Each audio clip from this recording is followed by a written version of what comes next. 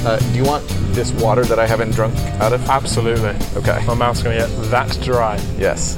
Thank you. Alrighty? Because the whole point is to be doing this over coffee generally. So we'll just do it over water. We'll do it over water. That's cool. It's better for you. That's what I hear. Although I think coffee is Hydration's the key, let me tell you better that. for you. We're going to just go with that as what we call a dead, dry open to another edition of the Coffee Cast with Cation. This time it's the Luke Bembridge edition. Bambo, thank you for joining us. You are going water today. I just finished a coffee. Okay, I I'm might on get one water. after this. Are you? See, Maybe. I just said we could go over to Starbucks. Yeah, but it's more of I prefer a low-key environment. Starbucks is a bit more like, there's people coming and going, there's people watching. I want to focus on a conversation with you. Well, I mean, that Starbucks in particular, you've been there, right? I've been there. This one just down the street from the club here in Dawson. It's a disaster. Yeah, it's not a good one. It isn't a good one. I felt like I went there the other day. I actually got you a coffee. Yeah, and I appreciate it. felt like it was lukewarm. The coffee? Yeah, the coffee was lukewarm. That's shocking because the last 2 days I've burnt my tongue. Really? Yes. Nah, I was really disappointed in mine. I got Americano with peppermint. Yeah. And Ooh, that actually sounds pretty good. it's really good. Okay. It's really good. And obviously no milk or anything like that. Yeah. So I like that. And it was. I mean, when you can drink a coffee in a minute, it's not hot enough. Right. Yes. And it was pretty. It went down too quickly. I'm getting really educated through doing these coffee casts. That's your drink of choice at this point? Do you like rotate? Do you have a group of drinks? I used to be, probably 2 years ago, it was always like a flat white. Yeah. Just because I feel like that's most simple. Yeah. Whatever. And then it was a latte. I never had added anything into it, and then I started to evolve into latte with almond milk and try out that stuff. Like you and I are going in the reverse direction here. Yeah. Just because I started on the coffee that tastes least coffee-like, I guess, with You're flat white. becoming an American. Yeah. Yes. This is really disturbing. I know it is. But yeah, I started on the coffee that was least coffee-like. Yeah. But not as in no iced stuff. Yeah. I'm not going frappuccinos. Yeah, sure. And no cream on top or anything like that. But yeah, flat whites, lattes, cappuccinos, and then I started to go into. I've never got to the point where it's like an espresso. Yeah. I feel like you need to be a real hardcore coffee lover to enjoy that.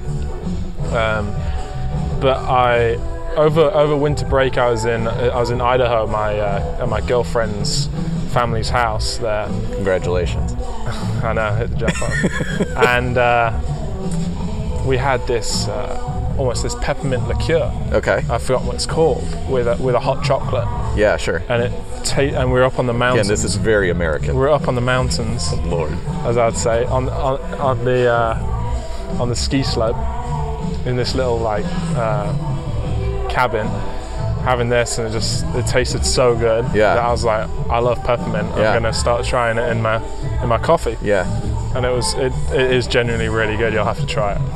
Listen, if you came to my house right now, which you declined an offer in Champaign, really, I mean, it was constant. You had the rights to the house at all times. I'm just saying that to make you look good. Okay. So anyways, I have an espresso maker, and the only flavored syrup I have in my house is peppermint. Try it. I do. It's lovely. But I go lattes at home just because it's a little easier. It is, and it isn't. What you can really enjoy a latte, I feel. Yes. You can really enjoy it. Yes. Whereas an Americano with peppermint, it does the job. Wakes you up. Right. But the peppermint adds that little bit of taste. Sure. And that's what I like about it. Okay. I am really concerned though that you're going additive after additive, whereas I'm trying to. I've gone straight to flat whites. Yeah, but you're going milk. Milk's just as bad. I'm not saying milk is good for you. Don't get me wrong. No, yeah. I mean, the way I see it, what's a little bit of peppermint syrup going to do to you? Well, we don't really know. No one knows anything. No. Everyone's all got opinions and. Listen, and I'm also pretty convinced we're all going to die due to robots in about 10 or 15 years. Artificial intelligence. Very possible. It but terrifies me. you're the one who works with electronics all day. I have no idea what any of these buttons do. Swear to God. That button turns it on and turns it off. Yeah. That's all I know how to do. Yeah. I have no idea what the cameras are doing. So you know how to turn it on, turn it off. Yeah, just like... I wish I had that ability to turn it on, turn it off. First off, let's talk about the fact that in the background here, it's in between the day and a night session on Thursday. Yeah. Unfortunately, you and Dennis Kula just lost a little while ago. did. I still appreciate the time here today, but they're playing what I used to call baby making music while we're trying to do this podcast. They are, and there's absolutely no one listening to it. There's It's no just me and you. Yeah, it's a little bit uncomfortable, isn't it? It's a little bit. Really. It's a little bit cringeworthy, I think. It's not the best. I mean, listen, I am a classic '70s R&B type of a guy. Like, you give me some Teddy Pendergrass, which is somebody you've never heard of, right? Right. Some Al Green. I've heard of him. Okay, some Marvin Gaye. I mean, obviously I've heard of him. Sure. See, that's where I think this is where. What era was Luther Vandross? Yeah, a little bit more towards the '80s. But yeah, you're I'm right a big there. fan of Luther. Are you? Yeah, Luther and Boyz II Men. Okay. I can mess with them. So are you a guy who does like to do specific music before a match? No, not at all. I have no ritual apart from the fact that I have to sit on the inside chair. Okay. So for instance, no matter what side of the umpire is, if I'm playing doubles, I sit on the inside. Yeah. And when I play singles, I sit on the outside, like the outside of the bench or the chair or whatever. Okay. Why that is, I don't know. Sure. But you don't have to say who it is. no. What's the weirdest, like, superstition thing that you've seen on tour? And again, you do not have to say who it is. I mean, he doesn't do it now, but he did when he first started playing Futures. Well, when he was playing Futures and he was successful at Futures, he would. Before every serve, he'd touch the ground, like bend down, touch the ground, and do a cross with his fingers, as in like a soccer player would do running onto the pitch, or I know someone would do when they score a goal or whatever. Sure. When something goes to them, they'd do it like almost they'd pray every time before the serve. Are they having as much success now that they don't pray every point? They are successful. The person is successful, and they would also have a prayer book out on the chair next to them. Interesting. And they'd have the prayer book next to them, so he'd sit and read the prayer book. And it would be a prayer book because his friends would, they'd say he's reading a prayer book. He's not reading tactics or anything like that. Yeah. It's a prayer book. And then on returns, he would. Before every serve, so first, second, whatever, he'd go to this corner, as in the receiving corner, touch it, then touch the middle tee, and then go to return. So it was a few real quirky things, to the point where you'd watch just to be like, wow, this is amazing. Obsessive compulsive disorder comes to mind, and I don't mean to mock it in that regard. He's good. He's been 150. I'm gonna write down a name. Yeah. Let's see if you remember, if you got it. Yeah. All right. He didn't even have to finish it. No. And he's good. Yeah. No, absolutely. And then what also he used to do is on second serves, the guy's a good forehand. He'd taunt you. So he'd stand quite far back and load around onto a forehand, like he's preparing for a forehand, just to kind of intimidation. Yeah. But that guy is also one of the most competitive people. Absolutely, 100%. So that's the quirkiest thing that I've ever seen. And that last time I saw him do that was probably 3 years ago. I mean, you've seen him at the USTA challenges. And he's done well at some of them. Very good, absolutely. And he's not quite as quirky now, but he does have a few. Yeah. I mean, you knew who I was talking about. Yeah.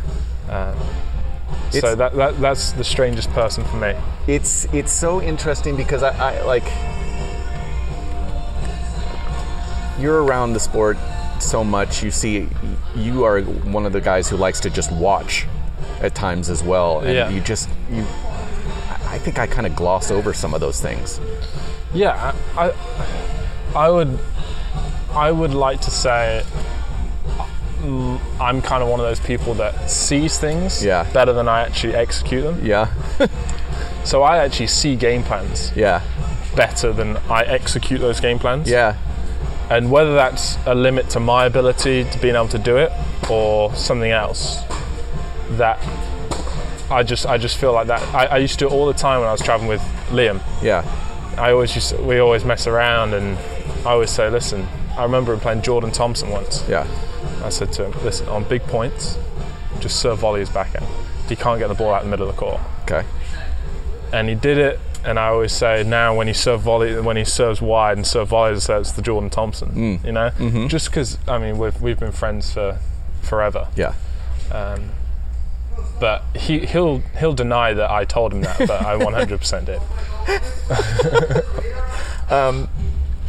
You've obviously made this decision to be, about 90% doubles specialist. Yeah. How hard was that on your ego? Great question. Hard. It was hard. And reason for it being so hard was I had good success when I was younger. Yeah. And part of me was kind of still holding on to that. But then I feel like I'm quite a realistic person at the same time.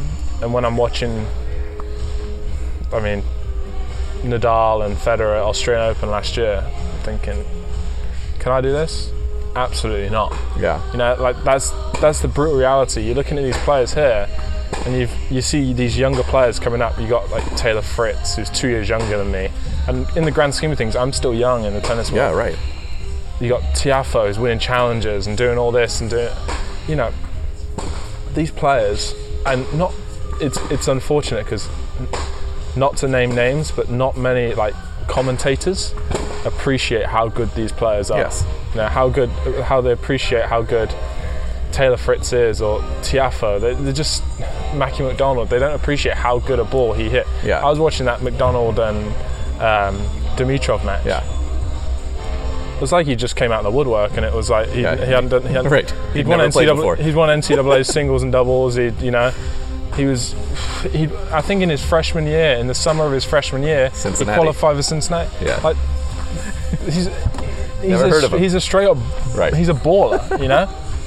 And just because like some people like Zverev, who is an exception. Yeah. He's just a brilliant tennis player. He's 6'7", 6'5", moves well.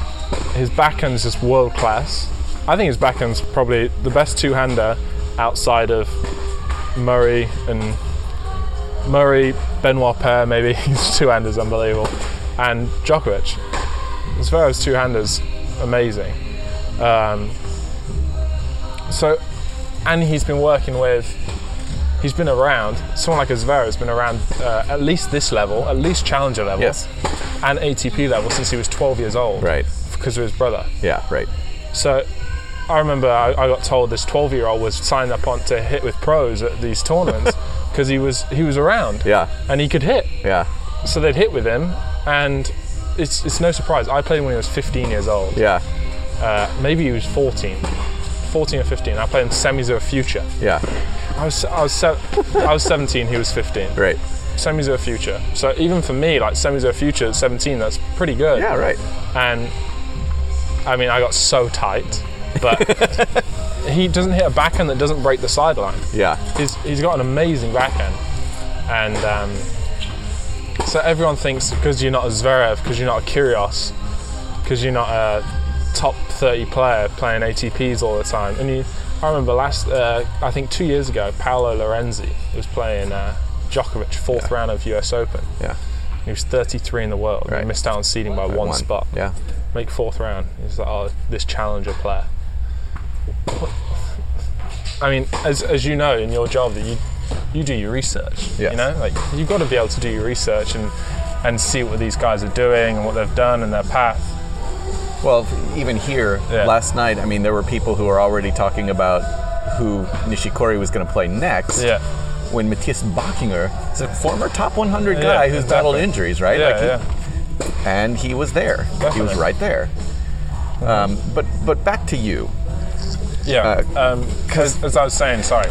No, you're fine. You're like it's good to get opinionated like that. Yeah, I was just saying. For me, it was for the ego thing. It was realizing that I wasn't going to get to that level. Yeah. And then, if I really wanted to put in all the hard work I could. Yeah. I felt like I could have made 200, top 200. I felt like I could if I put in all the hard work I could. Yeah. But would I prefer to do that, or genuinely, with all my belief, think I can make top 30 doubles? And the younger you realize it, I think the better. Yeah. And because I didn't go to college, because I played pro straight out of juniors, I'm still young, but I've had still 5 years of playing futures and challenges or whatever. But I can still play, and it just, when I do play, I play relaxed, and I play when I want. And it just, I feel like I'm more difficult to play now than I was before. I mean, I truly made this decision last summer. Yeah. Last summer, I played a match in England, and I was just like, I came off the court, and I was like, no, not for me, not again. You know, couldn't do it to myself. And yet, you still qualified in carry. Oh yeah, but I actually got lucky loser in carry. Okay. I got lucky loser in carry. But then there's matches where I'm just like, okay, I know I'm something like a tie. I'm just, it's always going to be a popcorn match. Cause I play him when he's my age. I play him when we were 14 years old. I'm always going to turn up for that match. Yeah, right. And give it. And the way I play, I can make it difficult. Yes. Sometimes. I think someone who will think that I stopped way too soon is Sarkisian, because I played him twice last year, and I just played lights out both times. Like I'm talking, I hit 15 aces in a set. Yeah. And I beat your boy Vukic as well. So I can still pop in some results, but it's just for me, I'm now training. When I practice, I'm practicing doubles. Yeah. And that for me is the aim, and I've given myself a time frame. And if I'm not in a certain ranking, then I feel like I've got other qualities in my life where I can pursue them outside of professional tennis if I chose to. I'm going to interrupt you there. Yeah. With setting a specific goal like that, are you being forgiving of yourself in terms of, I'm going to just make up numbers here, but if you were to say, I need to be 100 in the world by June, do you give yourself latitude to say, okay, I'm at 110, I've played well, lost a couple of match tie breaks in finals that have kept me from that? I mean, do you have a sense of how well you're playing and how it corresponds to the ranking? Because that's such a thing in doubles. Yeah, 100%. It's like I felt like I just played played real well in that match. For me, yes and no. The time frame is more than, let's say, June, but at some point you've got to be, whether you're making money or whatever it may be, like I want to get to a point where I'm starting to play all the slams. That's the initial aim, and that's the whole the Louis Caille mentality is you get to 75 in the world and then you go from there. Yeah. You know. Yeah, and you trained with him obviously. Yeah. Through what, 2 weeks in Miami? Yeah, it was 10 days, and it was the first time I worked with him since I was 16. Okay. So I've been playing doubles. Well, I played a little bit with I played a lot with Liam before, and I had some success. Finals of challenges, won a couple challenges, and I wasn't doing any of the Louis stuff. Yeah. So that's what excited me, and my number one goal for that camp was to go there with an open mind. Yeah. And not have any opinions on anything. Just let him basically be a sponge and just try and absorb as much information. And the guy's a genius. The guy's a straight up genius. And he's so much so that he just simplifies everything. Yeah. To the point where you're like, well, why wasn't I doing that before? You know, like, how could I not recognize this? And that's why I think someone like Joe Salisbury, he's been doing work with him for 2 years, two and a bit years. Yeah.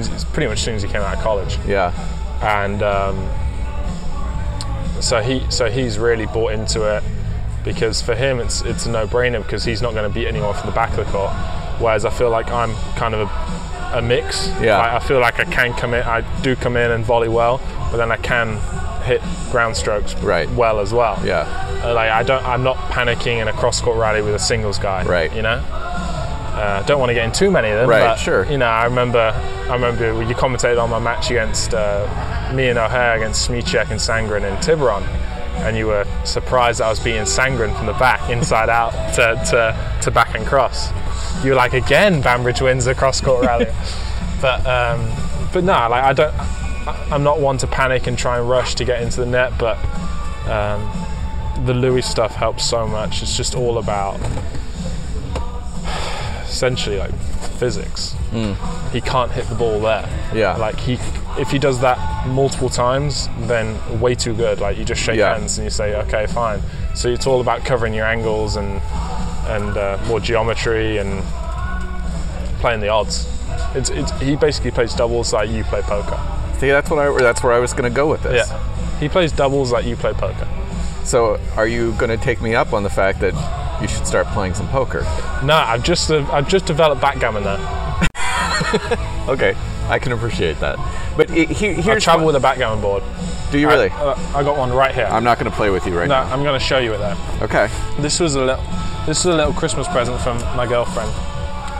Nice. It's nice, huh? A nice little travel one. Nice number. But I've seen Kozlov play some very competitive backgammon.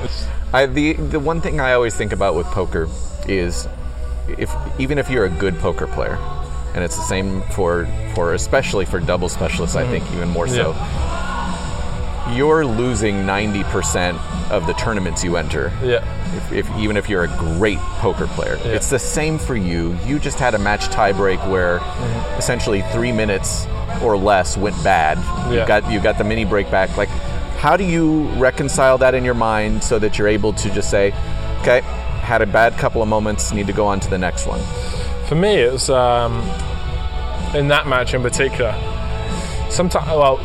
I walk off the court thinking I'm at least as good, if not better than them. Okay. In my personal opinion. Yeah. Of course, they're going to have their opinions and whatever it may be, but that's what I feel. And sometimes, so here last year I played with Sekou Bangura. Yeah. Or we played Brian Baker and Nick Monroe.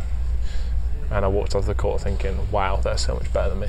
And that feeling of walking off the court thinking someone's a lot better than you is the worst feeling. Mm-hmm. When you walk off the court and you lose 11-9 or 10-8, it's gutting that you lose the match, but if you're playing better, you're improving the things that you need to improve at, you've got to think bigger picture, because we're going to play so many weeks and you can't afford to be negative. Yeah. Because if you make one negative decision, you're not going to make that poach, you're not going to hit the return as aggressive as you need to.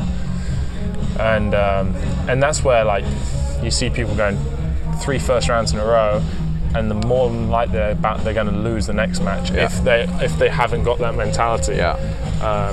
I think Seretani this year, Seretani's gone first round win challenger, first round win challenger, first round. So I think he lost first round Bangkok, won Bangkok. Yeah, right.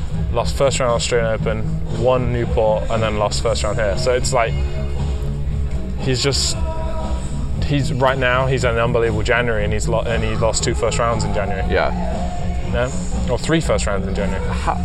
Where are you, and how are you working towards finding a regular partner without, again, I know there's politics that go along with it. Yeah. But how important do you think it is to your success to have that right now? I think it's all about finding the right person to match game styles. Okay. So if you look at like for instance, I think the best partnership there is right now in doubles is someone like a Conson and Peers. Conson just has the ability to light it up at any given moment. You know, at the end of sets, you know he's going to be hot. And came through the USTA Pro Circuit a few years ago, and would have been an extremely good singles player if not for injuries, I believe.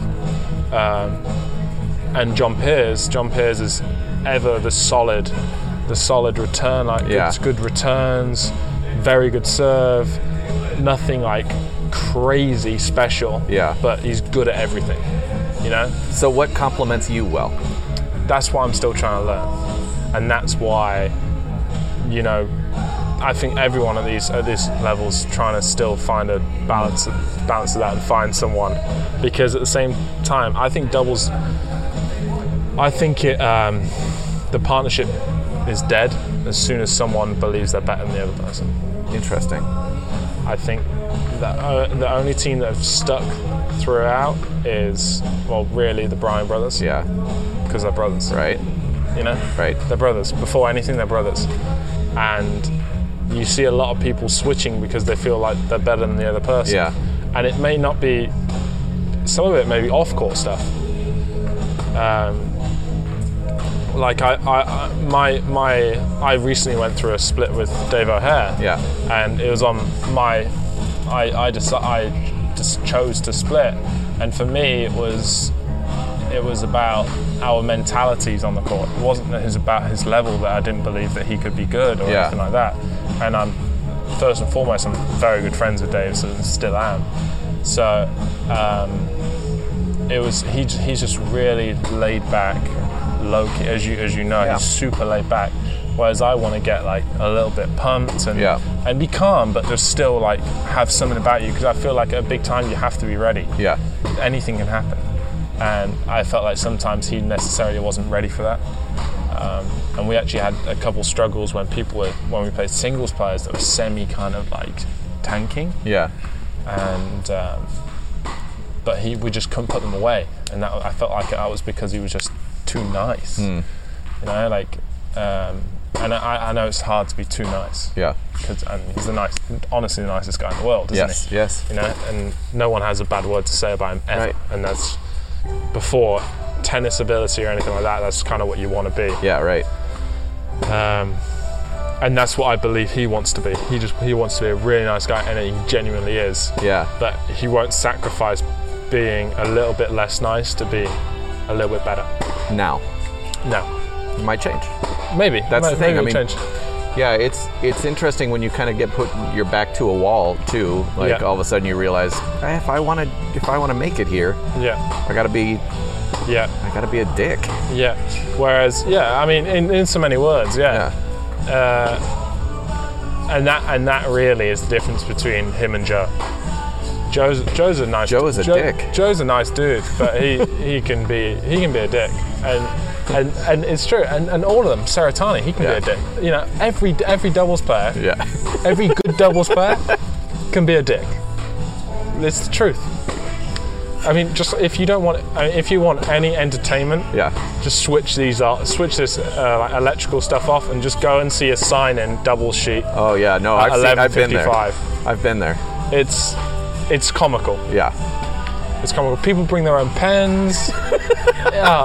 It's brilliant. It's brilliant. But this is what it's taken for me. Like, I'm not like that. Yeah. You know, like I can be a dick on court, but I don't want to. I mean, this is people's like livelihood, and people's.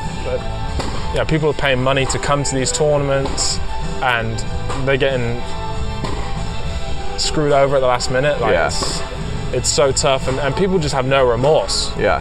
Genuinely. And that's what's difficult, and I mean, very similar in a similar way to Dave. Like, I don't want to stop being myself whilst I'm doing this. Sure. And if you ever see me not being myself, you tell me that. I will. You know I will. Mm-hmm. We're almost at the end of the podcast. We're about to hit 30 minutes here. Right now, on court in front of us, another doubles specialist, Hans Hotch Verdugo. Yeah. He's getting the task of warming up Kei Nishikori right now to the sound of Tears for Fears. Well, Nishikori plays a lefty, doesn't he? Yes, he does. He plays Dominic Kupfer in just a little bit. But what's it been like here for you over the last few days? Watching this circus that is Kei in town. Well, it's not just Kei in town. It's the Nishikori Page show. Yeah, sure. You know, they do everything to accommodate for those guys, and you know, it's hard for us to kind of like semi-accept, but by the same token, it's Nishikori and Page. You have to kind of like, people are paying money to come and see those guys play. Okay. Realistically. So, if you're being brutally honest, what's been the difference that you've noticed in terms of scheduling? Yeah. They're both night matches. Yeah. Pretty much all the time. And I think Page will play night match almost every time. Yeah. And he's played US tournaments before, and it's exactly the same. Yeah. But he's good with fans and sponsors and taking pictures, signing autographs, going to the hospital the visit a couple of days ago. So he's so good with the off-court making a kind of a legacy for himself, and he does have that legend status. That's for sure. I've never actually played against him, but that was Joe's point in when he bailed on me. He wanted to play with him because he's a legend. Yeah, right. And part of me understands it. Yeah, sure. Then it's also like as that kind of thing that we were talking about. Yeah. It's a dick move. Yeah. And you have to kind of understand it, but being new to it, because I am still new to it, it's not easy. All right, so as we wrap up, I typically just say, all right, you've got 2 minutes. Okay. You've got 3 minutes. Okay. What does Luke Bembridge want to talk about? What do you think people should know about you? What's a topic that's in your head right now? I want to talk a little bit about a couple things. Okay, go ahead. We'll start off with the Sangren story. The only thing I'll say about it is what 2 weeks he had and the struggle he's put in. A lot of the time, week in, week out, over the since his injury, really. Yeah, right. Was it hip here? Surgery? It was his last match was here, and then he had a hip injury. He lost to one of the pros here, John Anderson. John Anderson. Yeah. So he was out for a little while, and I was kind of like still playing futures when he was coming back. Yeah. And I remember us playing. We had a couple practice sessions together, a few practice sets, and I was thinking, Jesus, this guy's too good to be at this level, you know. But he was mentally so bad, so bad that he made it harder on himself. But what he did was, he told me it was in the heat of Illinois, as you fully know, those futures, those 25Ks, and he said to me, you just got to know when to tank the right points. That's what he said to me. He said, you just got to know when to not try and when to really dig in. And he said, what I'd do is I'd try and dig in the first game of each set, like the first returning game. And if I didn't break, I'd tank the next 3 and then just like try it 4-all. And I was like, wow. And he went win, final. Yeah, right. You know, like he did ridiculously well, and then all of a sudden he was back playing challenges. Yeah. And I was like, You've never told me that. How is that mentality doing? I remember the time. And it was kind of like was it the start? No, he was like halfway with his long hair. Yeah. You know, it was not the start, but it was like, you know, and that was my kind of like one of my first experience, like proper like interactions with him. Yeah. He was telling me that, I was like, wow. Whereas I saw him obviously last year on the USTA Pro circuit, and he'd hired the new coach, who's I don't know how long he's been with him, but last April was when I first started seeing Jim on the clay. Yep. And he just had a difference in. He could still go crazy, but he was just like, he was there every point. Yeah. You know, and he started to win so much more. And really, the only person he's really struggled with at challenger level is Norrie, because Norrie's just as happy with the ball in court as he is. Yeah. And then I think the first couple of times they played, he panicked. Yep. In those two, in Tiburon and wherever Stockton, he panicked with the ball in the court. Kerry first. Kerry, and they played each other loads. Yeah. But just panicked a little bit. But with regards to his off-court stuff, I personally don't see him as a racist or so much as sexist or whatever he's being accused of. The tweets don't look good, but I've spoken to him personally. since the incident came out on social media, and he's obviously, as you have, he's obviously extremely hurt by everything that's going on, and that it's been taken away from all his hard work, and he beat 2 guys in the top 10. You know, he beat a Grand Slam champion at a major, and it's over 5 sets. It's no mean feat. You know, it's tough to do. Yeah. And I feel like some people still need to just remember that. You know, aside from everything else that's going on, he's a human being, but he's an athlete, and that's what he's just done. And at the end of the day, if he hadn't done that, no one would even. If he'd lost first round, no one would even be looking at his tweets from 2012. But I think he's a good guy. I think he's quirky. He's a good guy and works hard, and I genuinely wish him the best. And that's the first thing I'll leave it on. So good luck to tennis, and then next thing will be Davis Cup. Okay. All right. So your boy. A couple of my very good friends are playing in Davis Cup. I've spent so much time with those boys. Yeah. Like between them all. Yeah.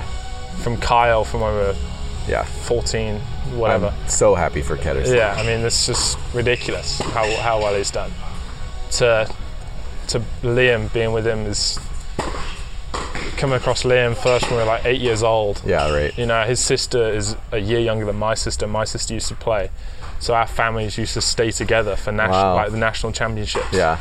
And we used to kind of like have like, it was like semi-vacation because he has a younger brother as well who didn't play. Yeah, right. So, and he's a year younger than me. So Liam's a year older than me, and his brother's a year younger than me. Okay. So sorry, I didn't know if I got that right. Liam's a year older than me, and his brother's a year younger than me. Yeah. So we were all very close, and we just used to mess around and stuff, and have a good time, barbecues on the beach and stuff like that. I know that doesn't sound very English, but in the summers, you know, that's genuinely how we grew up. Like, that's my first initial memories of Liam Brody. Yeah. And he, you know, and however how much we contact each other, he's more than a friend. He's just like a brother, you know, like ahead of almost anyone. Like, I want him to do the best, just because I've known him for so long, and he's gone through so many ups and downs, struggles with his dad, whether it was with coaches, coming and going from coaches, changes of technique, injuries, and hair. Let's not talk about his hair just yet. That's a 30-minute podcast right there. Oh my god, I can't stop thinking about his hair now. Did you see the bleach blonde? I mean, platinum blonde. I had a talk with him on a podcast in Melbourne. It's just like, what's happened? Yeah. Anyways. But yeah, I mean, I don't know. I actually didn't see it. It was announced just before I went on who was playing. I assume Cam and Liam. Liam's first. Liam's up first. So Kyle's not playing? Kyle's not playing. He's potentially could play on the... Okay.